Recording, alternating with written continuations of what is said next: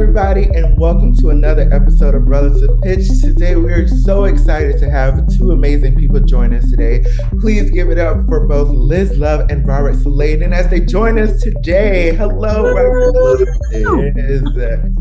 How are y'all? How are y'all doing in this October weather that we're having in October time? How is that? We live in Texas. When nothing is fall here at all.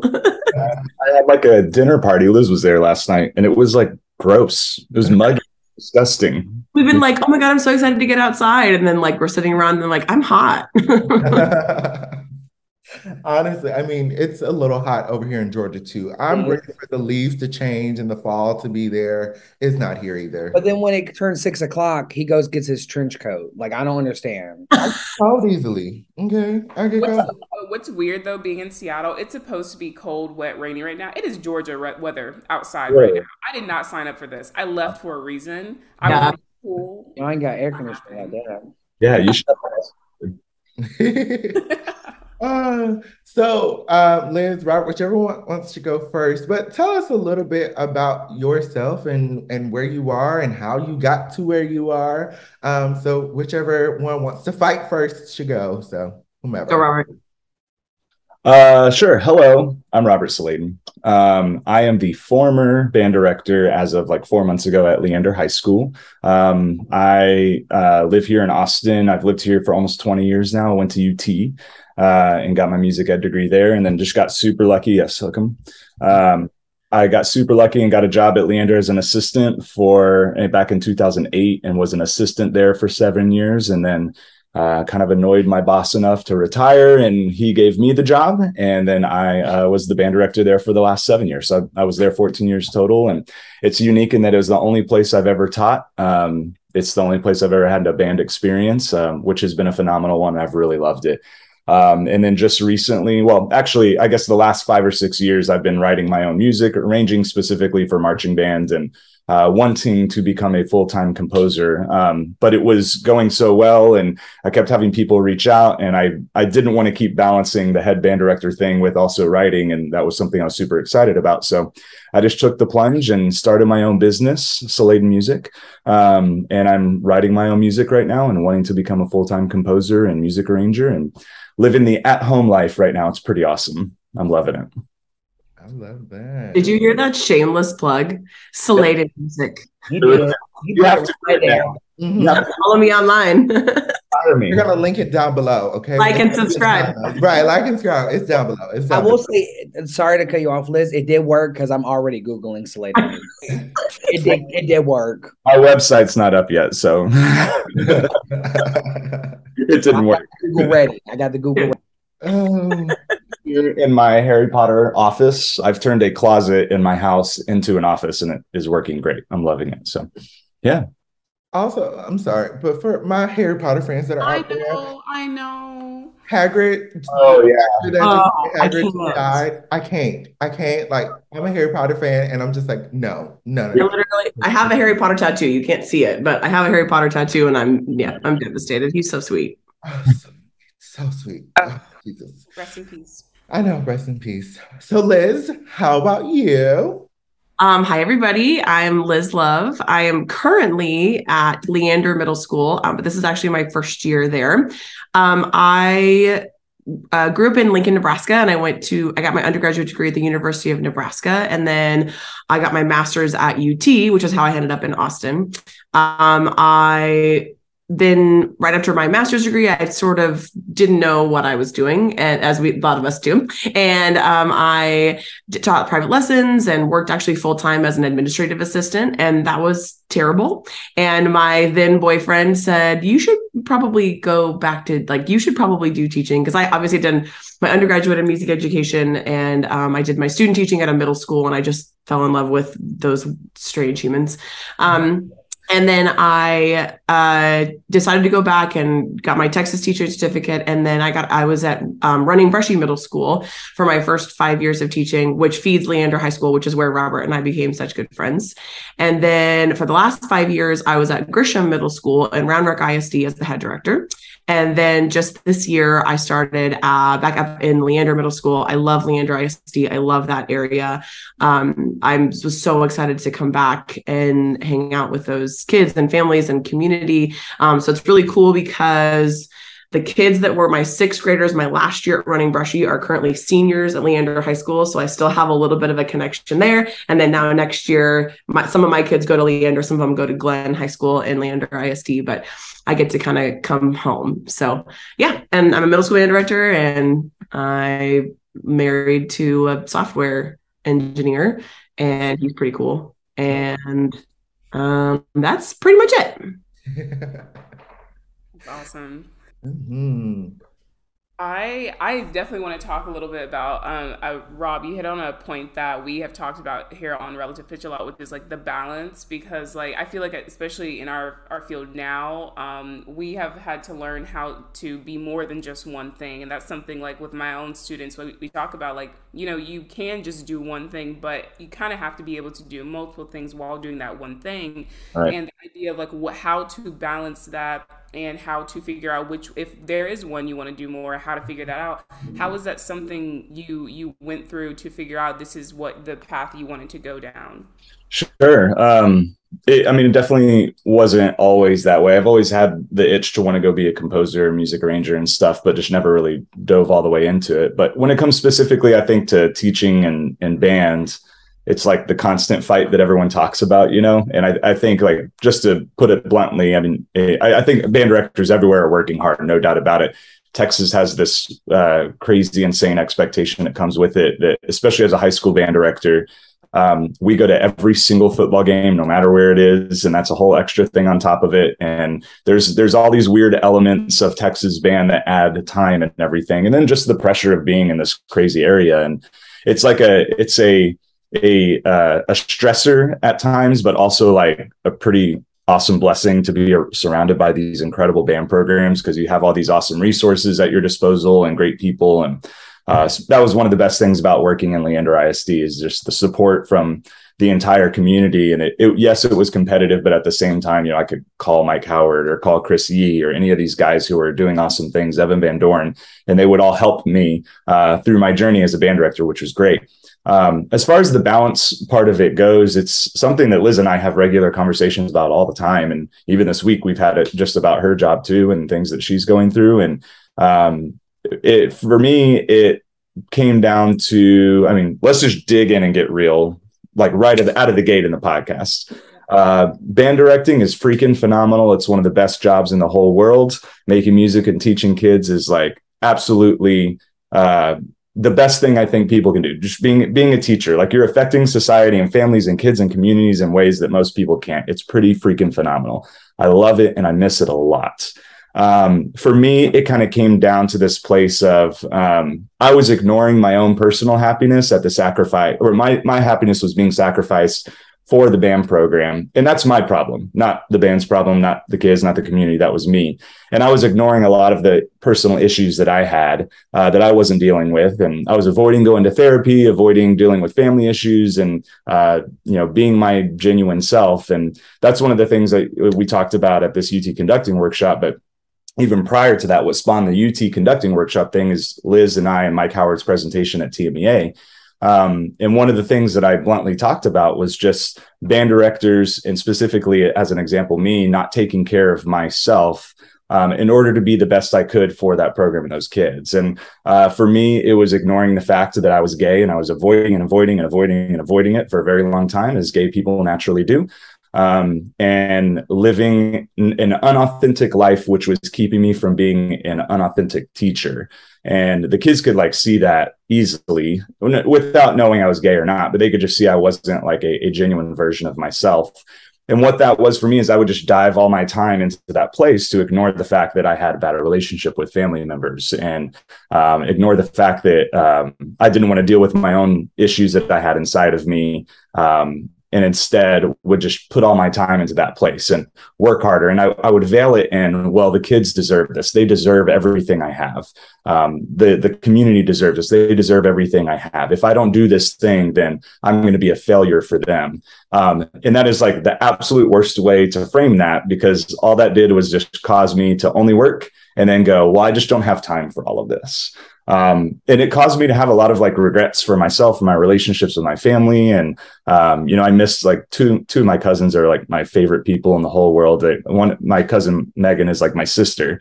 And I didn't go to their wedding because I had a band event. And I had convinced myself that like not being at their wedding was okay for me to be at this band thing. And that's me. And I'm not saying that the whole world is like that in band directing. I'm sure there's a lot of people that balance it beautifully, but I think a lot of people don't, at the sacrifice of going, the kids deserve everything I have. And that's just not true. It's a job. And I think that sometimes we look at this as like, we're saving the world, or like, if we aren't being successful competitively, then we're bad people and bad teachers. And there's so many different variations of all of this. So for me, I got myself fixed, and I went to therapy and I did the work. And through that, I had the realization of like, this is an incredible thing I'm doing, but I feel very fulfilled by it. And it was time for me to move on. So that is, I think, to answer your question first, like that's what I had to do, like for my own personal balance, to realize that like there's more to this job. There's more to my life that I want to achieve and succeed at. And I had to start there personally. And what that allowed me to do is go, hey, I can do this for this program too. Like I can find a balance for these students. Like we ask so much of those kids, and coming to early morning master classes, and then going to school all day, and then going to marching band rehearsal after school. And then they go home, and we also ask them to practice their region music for 45 minutes a night. And then, they actually have to do their homework. And at what point in all of that do they see family? Do they go to church? Do they do other organizations? Do they do their other athletics? Like hanging out with their friends and their family? Like we were pulling so much from those kids and not realizing it, that for me, there had to be a balance that I, one, set as an example, and two, allowed the kids to do the same things themselves. And so through that, we just like made a massive change at Leander, and we just sat down and decided that we were going to cut a bunch of stuff, that we were going to take hours out of the marching band rehearsal schedule and not do the full amount, that we were going to stop doing certain master classes and change things that off of weekends and get things during the weekday. So that way they could be with their families and travel or whatever. And it was great. Like the success started happening because we were valuing our own personal time and taking care of ourselves and the kids. And I mean, we could talk about this for ages and hours, but to me, it's like, what example are you setting, number one, as an educator? And then number two, like, are you allowing your kids to have a positive experience over competitive results? And if like that isn't first and foremost in your mind, which for me, it wasn't for a long time, but if that isn't first and foremost in your mind, then I don't think the competitive stuff is ever going to happen. Like, I think that people can beat down their kids all they want until like good results happen. But like at the end of the day, is that kid like going to look back at that experience and go, yeah, that was worth it for that like first place trophy, or for making finals, or whatever it is, winning this honor band thing? Like, I think there's multiple ways to do it right. But for us, we had to make some massive changes. Wow, there are like so many things you hit on that I was like, okay, bullet point. Like I want to come back to that, but before I like dive into that, I want to invite Liz to talk to your experience with this idea of balance and setting intention and boundaries that we've been talking about before we dive in even further. Yeah, absolutely. Well, and I think the reason that like Robert and I got together, and I mean, we talk about this stuff all the time as friends, just how, because like when I first started teaching, I grew up in Lincoln, Nebraska, and the systems that are set up for teaching band in Lincoln, Nebraska are so different from the way that they are here. My dad is a former band director, and I remember just like he pulled kids from their like gym class once a week and was teaching like a flute and a clarinet and a trumpet. And then once a week they'd have like a before school rehearsal, and it would be just a disaster. And so I think when I went through my time as a kid, my expectations for like what band looked like and what music making looked like were very, very, I don't know, so different than they are now. in a good and in a bad way. I sort of was in this place where I did not love marching band at all because it's not as cool as it is here for sure. I didn't enjoy it, so I didn't do it. I did jazz band. I did choir. I was a choir kid, like to my heart.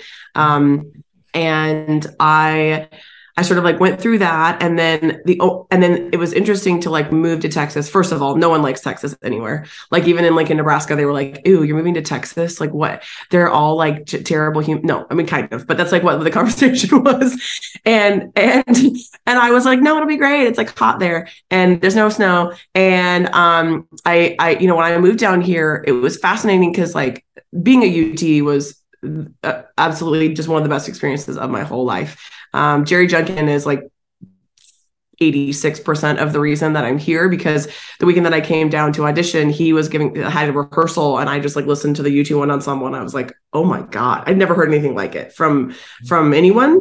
I mean, like that weren't like professional musicians. So, when I got here and I sort of like jumped into teaching lessons, I taught lessons at Leander High School when Robert was there, and we weren't friends yet because I was like, no, it's this place. I just like, do you remember the day that I like my car, I locked my keys in my car? Do you remember this? There was like a morning, like I was a disaster. I mean, we all were, but like I remember like being in this world and being like, wow, these kids can like play really well. And then just kind of like not really understanding what it was all about. And then I, finished my master's degree, had such an amazing time at UT. And then I started, when I got the job at Running Brushy, like I thought I was like, yeah, I like have this figured out. It's great. And I'm going to like teach beginning saxophone. I'm a saxophone player. I'll be fine. And then I was literal trash. Like I was so bad. I remember like I went to those kids when they were seniors at Leander High School. And I was like, y'all, I'm so sorry.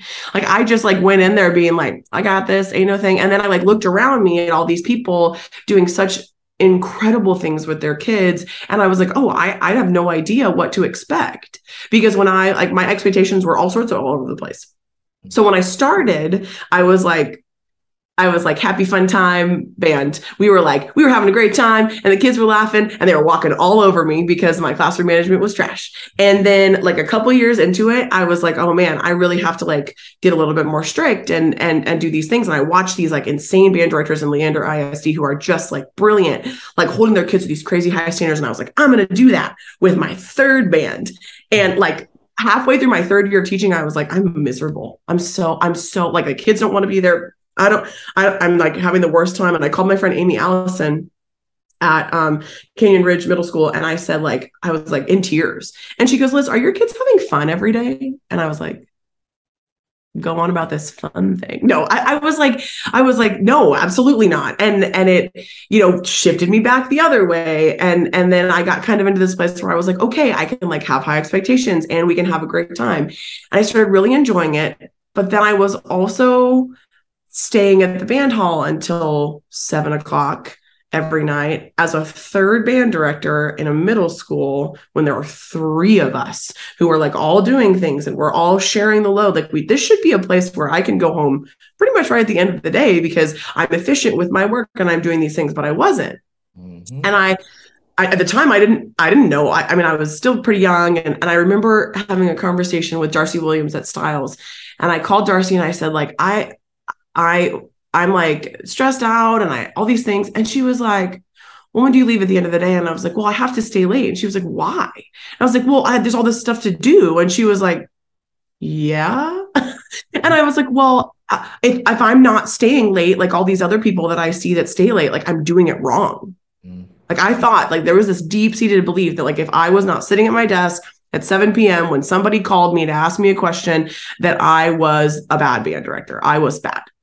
And I believed it. And some of that is my own stuff, but some of that is what this area and Texas Band has done for band directors. We're all in our TMEA talk, we talked about like, we're all a part of the problem and we're all a part of the solution. Like everybody in the room is part of this conversation and it can be part of the problem or can be part of the solution. And so I kind of went on this journey of like, okay, what am I doing? And it was funny. I was like starting to kind of get in a little bit of a better headspace. And then I got a head band director job at Grisham. And I was like, well, now I really have to stay late because I'm a head band director now and I'm in charge and there are only two of us. And there were so many reasons that I was like stressed out about all of the things. So I started there. And at some point, my husband looked at me and he said, I don't feel like I am number one anymore. And I was like, well, there were a lot of tears, but I was like, yep, that is true. And to his credit, he's just the best human being on the planet. And we have a great relationship where we talk openly about these things, about our feelings and how we function together and how to make it better on a daily basis. And he was willing to say the thing and I was willing to be receptive to the thing, which is always a really important thing in a relationship. That's a different conversation anyway. But, we had this conversation and that was the moment that I was like, shit, like I'm not doing this in a way that is sustainable for my relationship with my husband, who is literally the best human on the planet. Robert is. He's just like, he takes care of me. He makes me dinner every night. Like this human being is so kind and so selfless. And I was kind of taking advantage of it because I was like, well, I have all this stuff to do. And it's really important that I'm there super late and I do all these things. And so Robert and I have been talking about this for years. And it finally came to a point where we were like, we should talk about this in front of other humans, because I think that we were having the conversations of like, why am I tired? Why am I stressed out? Why do I feel like I need to be there late? Why are these things happening? And then Mike kind of came into the picture and all three of us were like very much on the same page. And so I think this is something that I am currently bad at because I'm in a new position.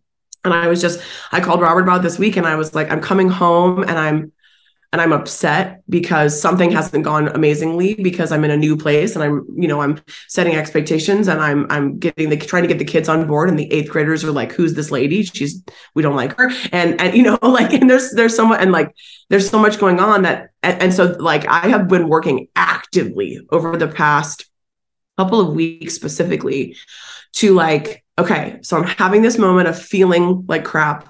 I feel stressed out. I'm frustrated with the way that something went at school. And then I get in my car and I'm like, okay, I have 15 minutes to figure this out. Because when I walk in my door, it is not fair to the person that I love and I live with, who just wants to be together and have a wonderful evening together and have quality time. It is not fair to him that I bring this like load, for lack of a better term, into our space. So I read this book and I'm obsessed with this podcast. It's called Burnout: The Secret to Unlocking the Stress Cycle. And it's changed my world. It's by Emily and Amelia Nagoski. And they did a great podcast with Brene Brown's on Brene Brown's Unlocking Us. And it's great. And it has helped me realize that like, when I'm having these stressful moments, that I have to complete the stress cycle by doing something. I can't just like hope it goes away.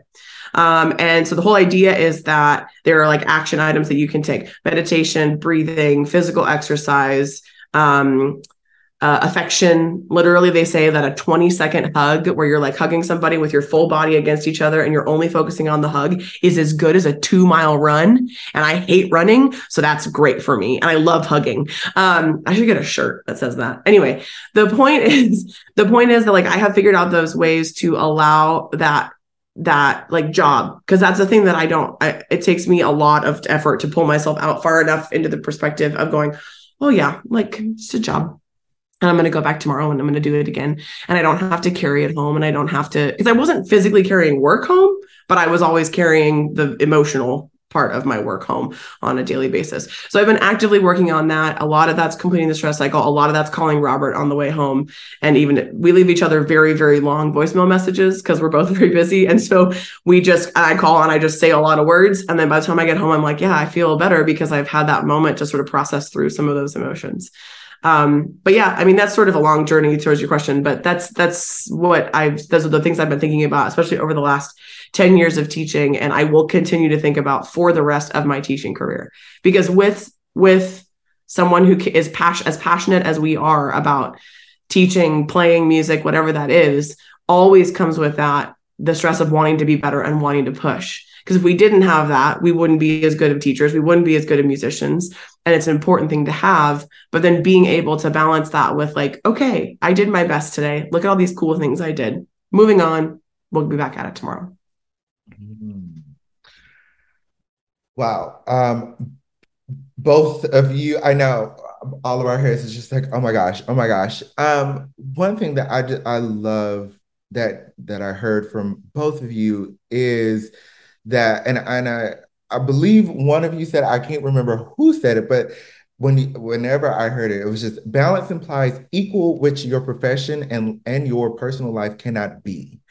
And when that was said, I was like, that's such a interesting, take, because whenever we hear balance, we think, okay, 50% my personal life, 50% my work life, and it's balanced, it's equal. And then I should be fine, I should be, walking on clouds because I'm balanced. But hearing both of your stories, you're like, no, it is not. It is different. Each day might be different. Some days I might need this more. Some days I might need that more. And I really loved how, for both of you, you realized that and you're like, okay, something has to change because right now I am not happy. And me not being happy at home or in my personal life, and I come to school, is also not affecting my students in a good way either. And I think I forget whom said it, but it was just like the students really, they see that. They see that. And I know for me, and when I was teaching, I was like, students really pick up on a lot. We do not give students enough credit, even when they're like elementary student age, they know a lot. They can pick up on a lot of things when their teacher walk in the door, they can see you're sad or you're mad or any emotion that you may have. And so for your students, for both Liz and Robert, were there any a point when your students just kind of gave you a reality check, like, are you okay? Did you ever have that in any point of your career? My favorite one was when a kid walked up to me. I mean, middle school boys, they're the worst. And a kid walked up to me and he goes, Miss Love, have you had your coffee today? And I was like, yeah, bro, what do you, he's like, yeah, because you look a little rough. I was like, okay. And so we literally had a conversation afterwards where I was like, listen, if you want to talk to people correctly, you need to be kind. And this is how we do that. Right. Yeah, but I mean, I always say your kids are a reflection of you. And I see that. The place I see that the most is like at Region Band, when we all come together and our kids all come together. And I'm like, oh, I know exactly what school you're from. And I know exactly what school you're from because your kids take on your personality and the way that you approach them. And if you are kind and loving, I mean, they're middle school kids, they're not always kind and loving, but if you're kind and loving, like they're going to reflect that. If you're patient, they're going to reflect that. If you are frustrated when other people don't do the right thing and you get on their case and you're all up in their business, they're going to also do the exact same thing in another space. But I see that all the time. I think I talk about that a lot with my staff is like, they see right through you. So if you're trying to be someone who you are not, and that's a typical thing with young teachers, right? Like we come in and I mean, I tried to be someone I wasn't for a while too. And I tried to, because I was trying to figure out my stuff and I was trying to figure out my rhythm and my personality with the kids. But I talked about that a lot with my people that I work with is like, if you're not showing up authentically, the kids are going to see right through that and they're going to kind of roll their eyes at you a little bit. And they wouldn't be able to express that to you. Well, middle schoolers wouldn't be able to. They wouldn't be able to tell you why that's the case. But that is for sure something that I have seen a lot. Mm-hmm, mm-hmm. I had a question. I wanted to go back to Rob because, again, this is one of the points you talked about that that I wanted to come back to that Liz just brought me back to. This idea of like being your genuine self and figuring that out. How I feel like through my education and like Michael and Anthony know exactly the people I'm talking about. We have seen people start off with us who grew into who they were as time went on, and they came to terms with that, whether that was their sexuality or a lot of other different things. But you specifically mentioned your sexuality and being being genuine to who you are. Can you speak to that? And talk to especially like maybe people who are not sure if that is what is happening or maybe they're scared to know if that's what's happening. Like, how did you deal with that? I mean, it was hard. It was very difficult.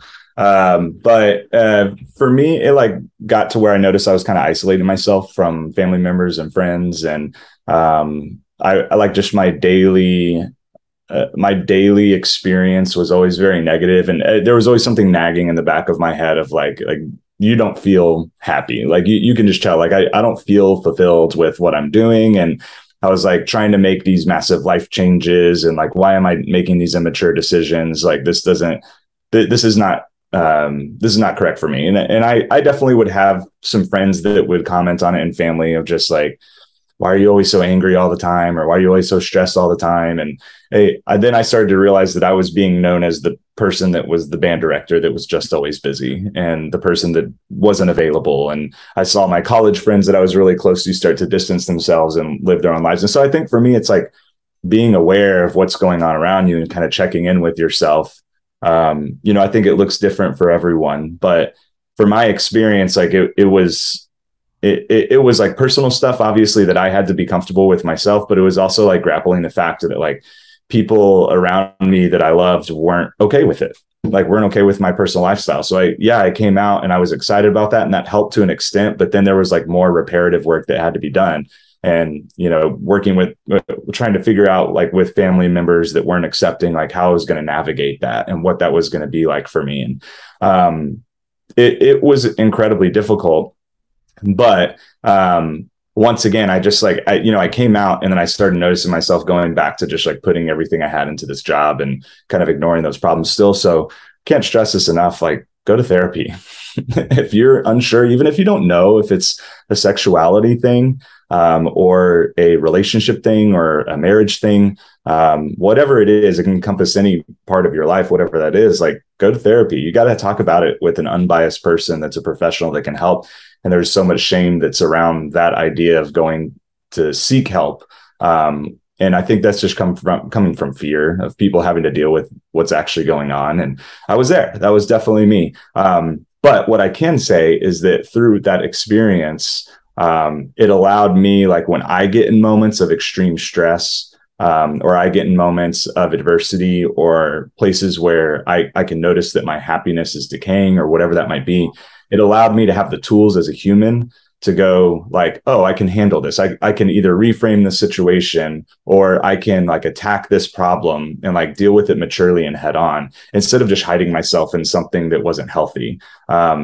And I think that first had to happen. And what was really cool about it is when that happened and I found happiness within myself and not in relationships, or I found happiness with my family, which, by the way, has taken a full 180 and been incredible. And those family members are in a much happier place about it and have educated themselves. And it's been awesome. And my patience, I think, was a helpful thing in that scenario.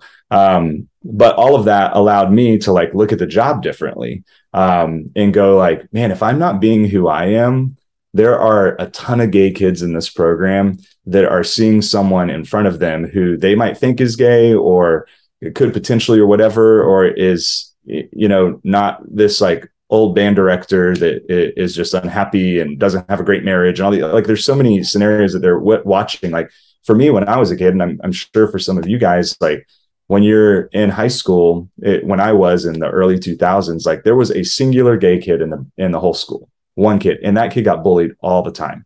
So I am never going to come out. Are you kidding me? No one's going to know anything. So I just hid it for a long time.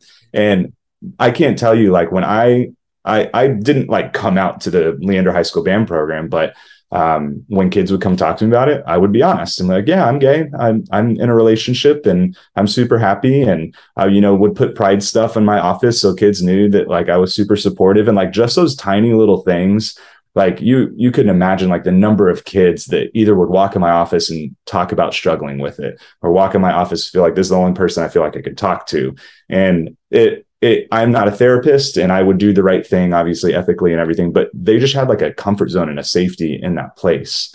And I'm not saying that every band program needs to have a gay band director on staff and a trans person on staff and all these things that would be great for all of these kids to see.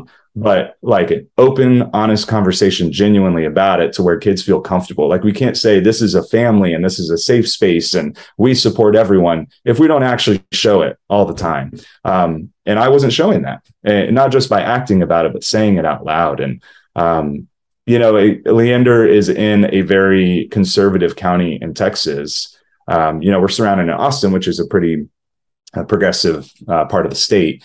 But outside of Austin, it goes heavily conservative. And I never one time since being out and proud as a band director at Leander, never one time had a singular parent or kid have any negative reaction at all. It's just been amazing. They loved me to death. My time there was incredible. And like, it felt so great to like do that and be brave about it, because I was like, oh, like this wasn't as big of a deal as I thought. And what I actually did was help a ton of kids along the way, which was really cool. I love that. I love that. To speak on both y'all's points, like the students know more than you think they do. My biggest thing after COVID was being honest with kids. And so like the high school I worked for before COVID. And the only reason I took the job I did, because I wanted to win a grand champion at a marching competition. And I literally this year told them that. I said, the only reason I came to this school is I knew y'all were good. I knew I could make you a little bit better, and I knew we would win. And this year I was like, I admitted it. I said, hey, now I'm here on a whole different journey because I'm a whole different teacher. I want you to be good humans. I want you to enjoy music. I just want you to get better at music. I'm not saying I want you at a pro level, because I don't even know if I'm there some days, because I don't know what comes out on the other side of the belt some days. But like, I want you to enjoy music. I want you to enjoy the time that we have together. And I like prefaced everything. I'm like, y'all, I'm a very intense person. I am going to yell, but it's never at you, because you're all brass players and you're playing. I'm going to yell over you because I have a football coach mentality, hashtag. But yeah, being honest with your kids, they'll be like, I respect you more, because they're like, you told me the truth. Now I know I like you. And just seeing these kids come up to me and they hand me their like pottery stuff. Like they'll make stuff in pottery class and they're like, do you want a manatee? Yes, I want a manatee. Yeah. And they're like, do you want a frog? I said, I will put my keys in this frog. Thank you. Always. And it's just the best thing ever. But it shows in some programs when they're not receptive to the band director, when they avoid going to the band director and go to staff. And they go to like other kids and they put kids under their pressure, when it's like our job to like give it all. We know how to dissipate it for the majority of time, because we're all getting older and getting better. But like, hand us everything. We'll dissipate it how we need to. We'll hand you back the information that you need. And that's what you're trying to say to yourself, but you don't really know yet. And then we can go through it. Like I had a kid last night was mad about a competition result. It happens. And like, it's just like the way he was raised in his family, the way that I was raised in my family. We're like sports people and military people. If you don't win, you lose. And I was like, bro, and I had to break it down in like football reasons. I'm like, what we're doing here in this program is different than what they were doing here before. You got to understand it. And if you want to sit down and talk about it, I can lay it all out for you. Like, but teachers, we're like, at least at this school now, is growth mindset. We're doing process over product. Like, it's how we get there. And even if we get there late, like if our best show was November 12th and our last competition was in October, then we finally got there. I don't care how we got there, but we got there. And it's just like, we're teaching to that. We're not teaching to like, oh, we're going to go out and win and, blah, blah, blah, blah, and ruin your faces and ruin your passion for music. Cause then hashtag, I'm not going to have a job in 20 years. And I would love to keep teaching music for the rest of my life. But the kids know more than we think they do. And we need to respect the kids and not saying they're not as busy as us. Because I remember when I was in school, I thought when I failed a test, it was the end of the world.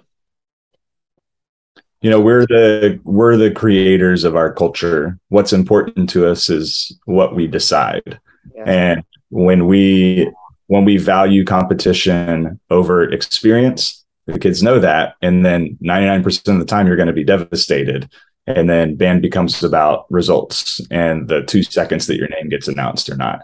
And, you know, we talked about this all the time, and we've talked about it in all of these podcasts and TMEA things and all that stuff, is like 99.9% of what we do is rehearsing our kids. Like, why is that not the most fun and enjoyable thing that we do? And if we're relying on lock-ins and band barbecues and winning competitions to create culture, then we do it wrong. Like, the best part, and it can be intense and it can be hard work and great work ethic, that can all exist. in an enjoyable environment where kids want to work hard. But if they don't want to work hard and they feel like they're being forced to, then when your name doesn't get announced, it's going to be 10 times more impactful than it is as if, you went and got, third instead of first, but man, the kids had a heck of a day and a great performance and they loved it while they were doing it. Like, we get to establish what's important. I think we missed the mark on that. Program culture is created and maintained every second of every day. Like, and when I have a bad day and I'm in a bad mood, and this is like why teaching is so hard. But when I'm in a bad mood because of something else that's going on, like when my little double read class comes in and I'm irritated because my band earlier that day were being buttheads. And then I'm like, those little double reed players are so excited to play their instruments. And if I'm in a place of like, well, but I had a tough morning. And so a lot of times I will literally, like, the kids will sit down and be like, guys, I'm really having a tough day.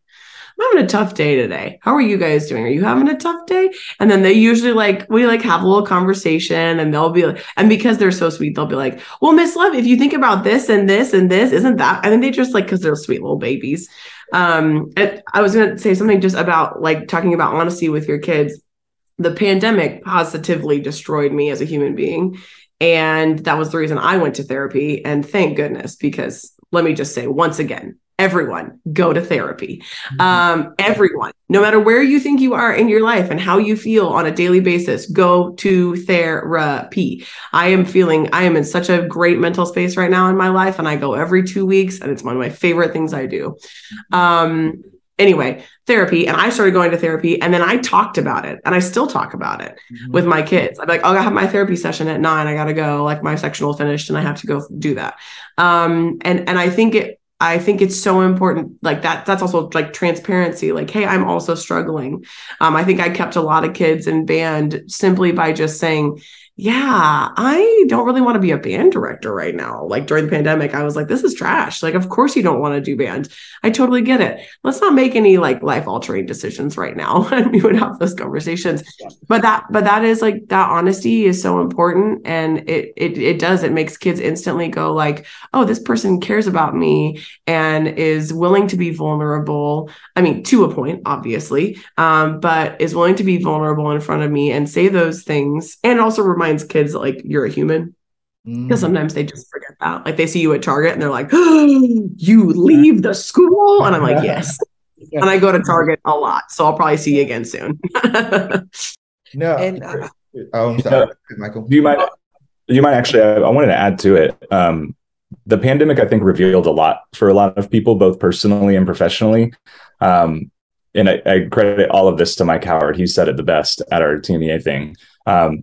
But everyone suddenly in the pandemic was like, all right, guys, we got to keep kids in bands. How do we make band fun? What do we do? What are all the fun things we're going to do? And it's like, why wasn't that your initial reaction before the pandemic? Like, why weren't you just trying to make band fun anyway? It's like, and it's just so funny that it revealed all of this. And once again, all these things we're talking about are all things that we did at some point wrong, and we're not perfect at it, and it's hard for me to talk about it on the outside because I did leave my job, but I think that like start there. Like if you're struggling, like one, self, two, how am I communicating with the people in my relationships with me, my friends, my actual relationship that I'm in, husband, wife, and then go like, am I like providing a positive experience here? This is an elective, like kids elect to be a part of this. Band is supposed to be enjoyable. And we definitely missed that mark. We think that just being good is the fun part. Being good is fun, but it's not everything. Like kids at 99% of the time just want to eat pizza on the bus on the way home or hang out with their friends. Like that's why they're in bands, like when it comes down to it. That's okay. And that's like something as a teacher I've gotten to be like, there's a couple kids that I'm like, you're here, love it. I'm gonna give you like 5 high fives for this one rehearsal. Like I'm all about messing with. I know I might get in trouble with the actual directors. I just like walking around the field and I just like make them laugh. And I'm like, what y'all trying to do? Y'all trying to fight today? And it's just like, they all laugh. And I'm like, I love this. This is like my goal every day when I come out into this hot asphalt is to make you laugh. But 2 quick things before Anthony takes it. One thing I loved during COVID was everybody started doing chamber music because there couldn't be a large group of things. And I'm still trying to take advantage of that because I love that. And I'm like, y'all, remember how you kept this thing going? Let's just make it a part of life. And then, yeah, I love kids, Anthony. So for me, back to being honest with your students. I mean, one, from I just live who I am, and obviously I'm rocking this nice velvety purple shirt, and I was going to comment on it, and it looks fantastic. Thank I you, need it. thank you. I need it. Oh, absolutely. I'll send it to you. I'll send it to you. So like, and this is how it show up to school. And I remember back in college, there were professors that would say, you might want to think about, your outfit changes or blah, blah, blah. And I'm like, no, I will not, because this is who I am. And for me to be happy, one thing I do like, I love a good fashion. Okay, I love a good piece of a good suit or whatever. Come in with a good garment from time to time. But you know what? That when I got to my job, that's one thing that related me to my students. I was like, Mr. Morris, Yes. but your fit going on. I'm like, well, thank you, thank you. And like how Michael was saying, bring little gifts and things. Just randomly, every day I got a pride flag or something rainbow. And I'm like, are y'all trying to say something? Are y'all trying to tell me something that I don't know? What's going on here? But then, every little pride thing that I would get, I would, put it on my podium or something like that. And there were other kids who would be like, Mr. Morris, why do you have that over here? Well, hey, do you not see who I am? Like, come on now. But that opened the conversation to have like, yes, I do support this rainbow flag and I support what it means. And this is why. So it was a door to one expose all of my students because teaching in Florida, in a very more conservative part of Florida, it's a very interesting road to be on.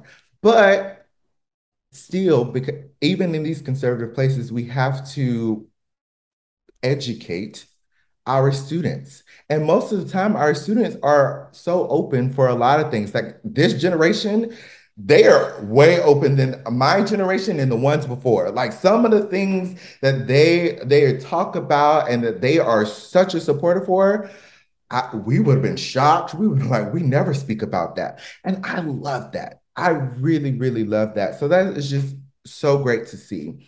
Can we rewind for a second and talk about, can we all stop making comments to each other about each other's appearances? I just want like negative comments. Like, can we just stop that? Like, I don't know how many times I've heard somebody say, like, usually about a woman after a performance at like UIL, which is like our big contest, of like, well, maybe she should have worn something. It is not in your place. No one should be having any more comments about anything that people are wearing or their appearance that is not uplifting. That's all. The end. Period. And that's on that. And that is on that. And I remember when that professor, said that to me, I was like, no, I look very good. Hold on. They probably thought they were trying to help you. And like, that's what, and like a generational, this is all a little generational, and I'm not giving them any sort of like pass on this, but it's just like in those moments, it's not helpful. And that's why we need to keep talking about it in that way.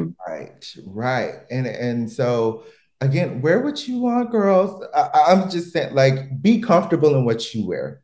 Because when you are comfortable, that is when the beauty of teaching and educating really comes out, is when you're comfortable. And that leads me to my next thing is, I never thought this way, but I know some people do think this way, that the idea of being a different person on the podium and off the podium, you have to have two different, personalities. I'm this hard tyrant on the podium. I have to get things done. Ben has to, blah, blah, blah. But then sure, I'll joke around with you off the podium. But now students are like, who am I dealing with right now? Where is the middle part? So, or who is it on this day? Who do I have on Monday and who do I have on Tuesday? Right. So what are y'all's thoughts on that? Go ahead, Liz. Okay. So I actually am because I teach middle school. So in my world, I firmly believe that there does have to be a slight difference, but it is only due to like classroom management reasons. So like when I speak to my band of 50 children, I, especially because my energy is pretty high in general, I can't be full Liz, like full tilt, because it would be literal chaos. It would be mayhem. And so we have this conversation. Like I set this up at the beginning of the year where I say, listen, when we are in class and in that 45 minutes of my life that I only have with you on a daily basis, this is like time to get stuff done. Like we are in go mode. We have a lot to do. I'm not going to allow you to just say random things and be silly because it's going to distract from our rehearsal process and we're not going to get as much done. However, when you need to understand that when I step off the podium, if you have an issue, come chat with me. My door is always open. In my sectionals with my kids that I have, with my band kids that I have, that's when we do the majority of the building of relationships. To your point, though, yes, I am me. I am me on the podium. I am just slightly more focused me. And then when I'm off the podium and we're having these conversations and I'm able to be a little sillier in a way, I just basically pull it a little bit further out instead of just being that. Because like I have to, as far as like keeping things on the right track. I do understand what you're saying though, and that it can't be, because there is some like, which person am I going to get today? And that I have had former kids that go on to different places and they say, well, you just don't want to piss off whoever that is.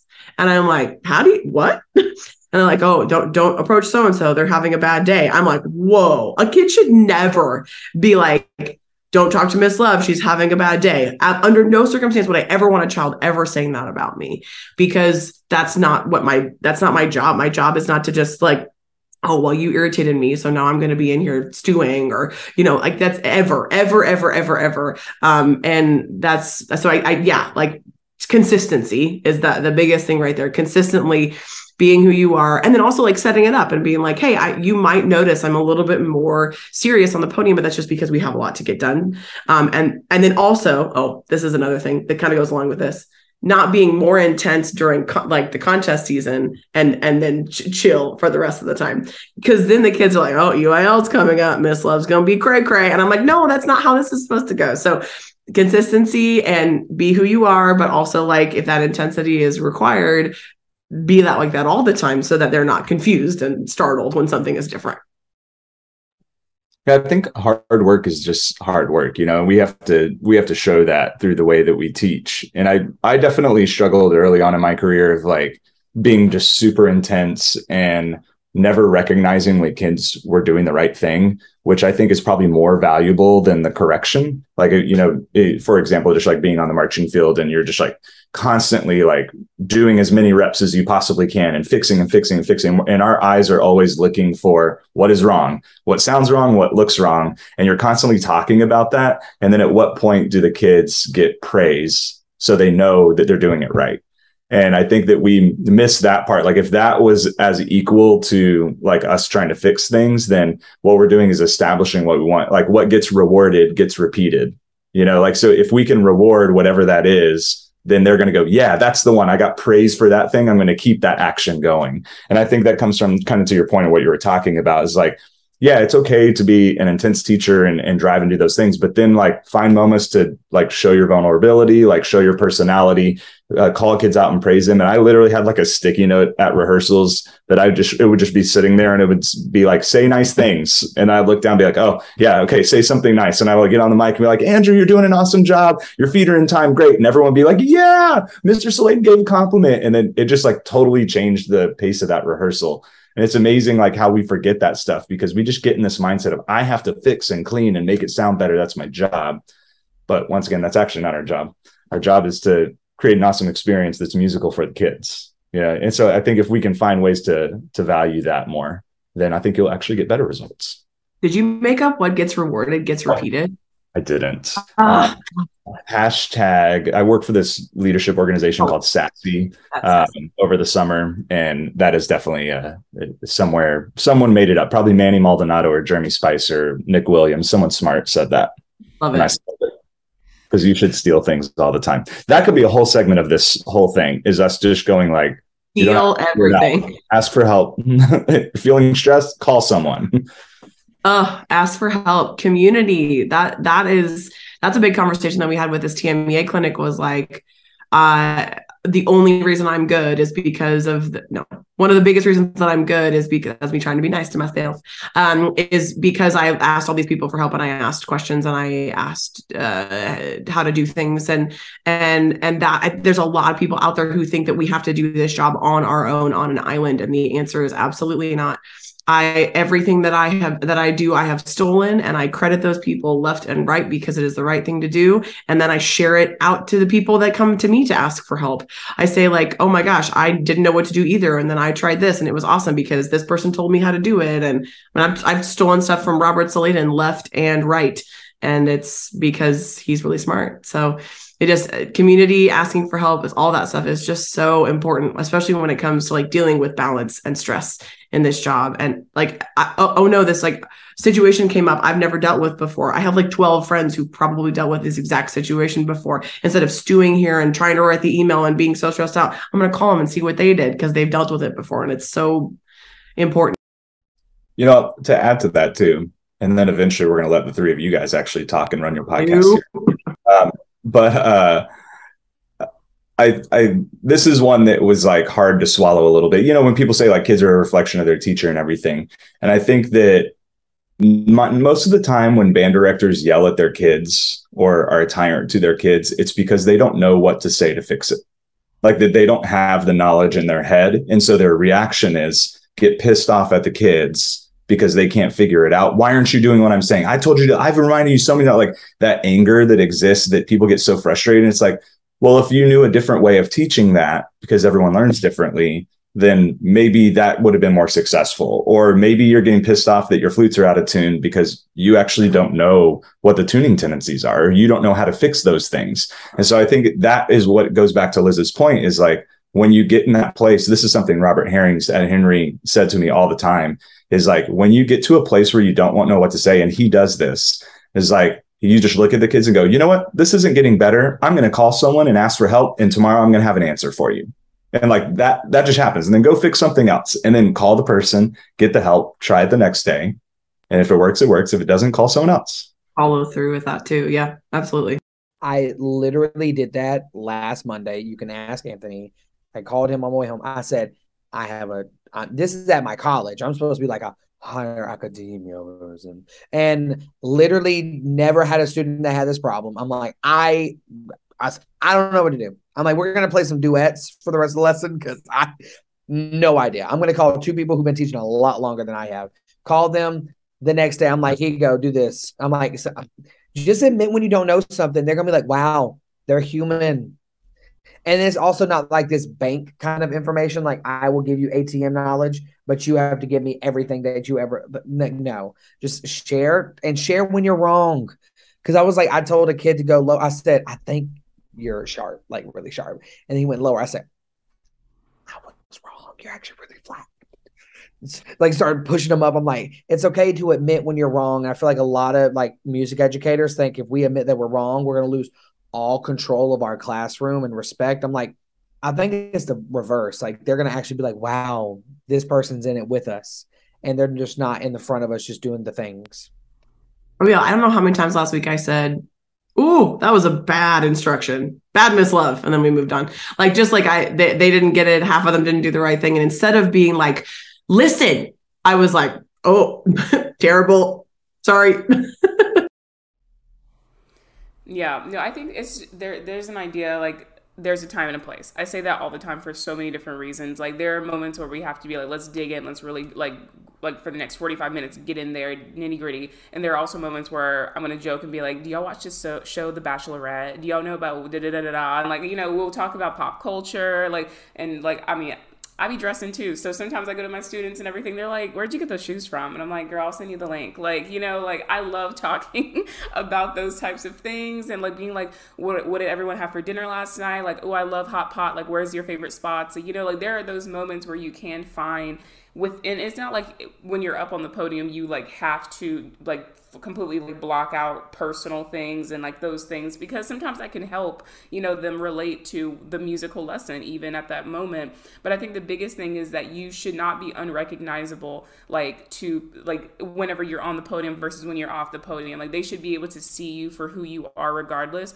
and just know, oh, Miss Green, we're working right now. That's just what that is. And then later on, if I want to talk to her about Stranger Things, I'll talk to her after class. Like it's fine, you know what I mean? But I'm not a different person because of that. And when I talk to my students, whenever we first start our lessons, I always go, what did you do this week in class? What did you learn? Did you learn something? Did you have something fun this weekend? Especially if it was a holiday, I'm like, what did you do? And then sometimes, especially the older students are like, it was like really a lot. Like I was really busy and like I got tired, or I was a little stressed because this thing and this thing. And then we'll talk about it. I'm like, oh, well, like when are you finding time to do this? When are you finding time to do that? And they're like, I don't have time to do that. Then we talk about it. And I'm like, okay. And you always have to tell me, like, especially as like a private lesson teacher, I'm like, listen, we have an hour together a week. I know sometimes private lessons can be stressful, but like if you're having a bad day and you're like not mentally here, then let's talk. We can either talk about it, or I can let you go take a nap.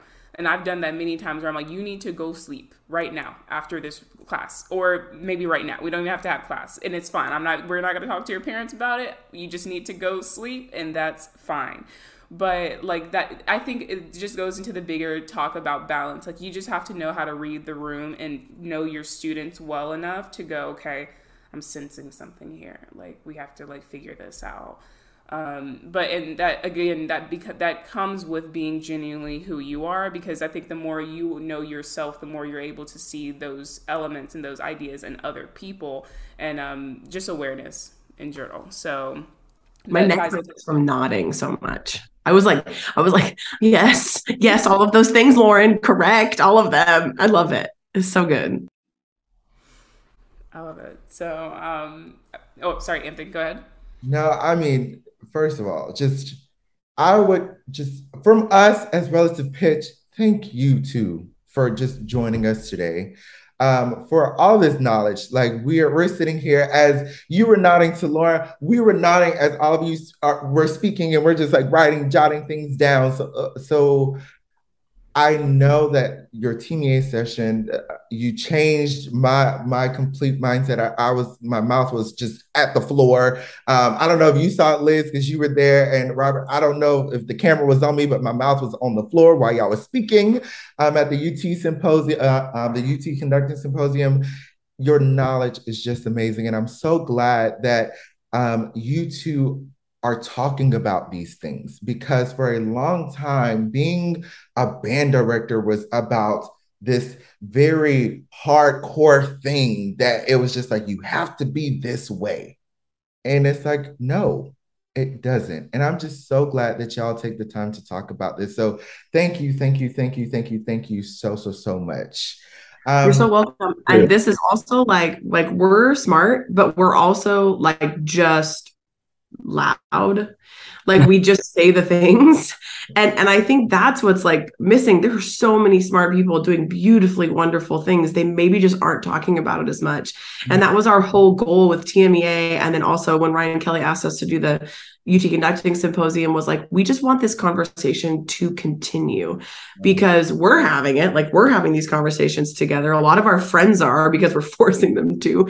But like we're just vocal and willing to be vulnerable and say the things in front of 1,000 people at TMEA. I don't know how many people walked up to Robert Sladen afterwards and were like, thank you so much for saying the things you did in front of those people. And it was just one of the most brave things. I'm going to cry. Just like one of the most brave things ever. And I just stuck.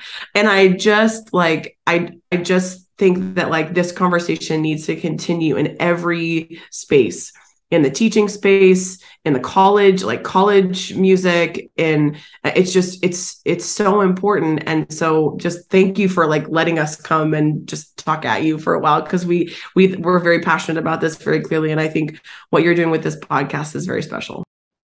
Agreed. And I think if a lot of this is happening around us right now, right? Like there's a ton of people quitting teaching, and young teachers come in and they don't even make it 5 years. And I think people need to stop doing this, like, why are people teaching or quitting band? Like all these people are leaving, like, you need to stay for the kids and all that. Like, I don't think that that's being yelled from the rooftops, but I think the thing is like, it's not the person that's the problem. It's the experience that's the problem. And if we want that to change, if you want people to stay in this activity, then it has to stop being about winning things and posting on Facebook that, oh, I stayed until 10 o'clock tonight, or like, oh, like we had a long, hard day. Like how many Bandtober posts that I have seen from people right now talking about like, oh, I'll see you in November. Like when August started and people were like, oh, you know, I told my wife, a band directing starting, I'll see her at the end of marching band. It's like, no, that shouldn't be it. Actually, like, what if we just changed what it is? And I think people just need to be brave. That's it. People need to start having this conversation and then actually putting it into action and making changes in their programs and their lives. Preach. Speak. And on that note, thank you everybody for joining us for another episode of Relative Pitch. We will link everything down below, so how you can just keep up with Liz and Robert. So please, thank you again. Please give our guests a hand clap and go follow them and everything else. So see you next week. Bye-bye.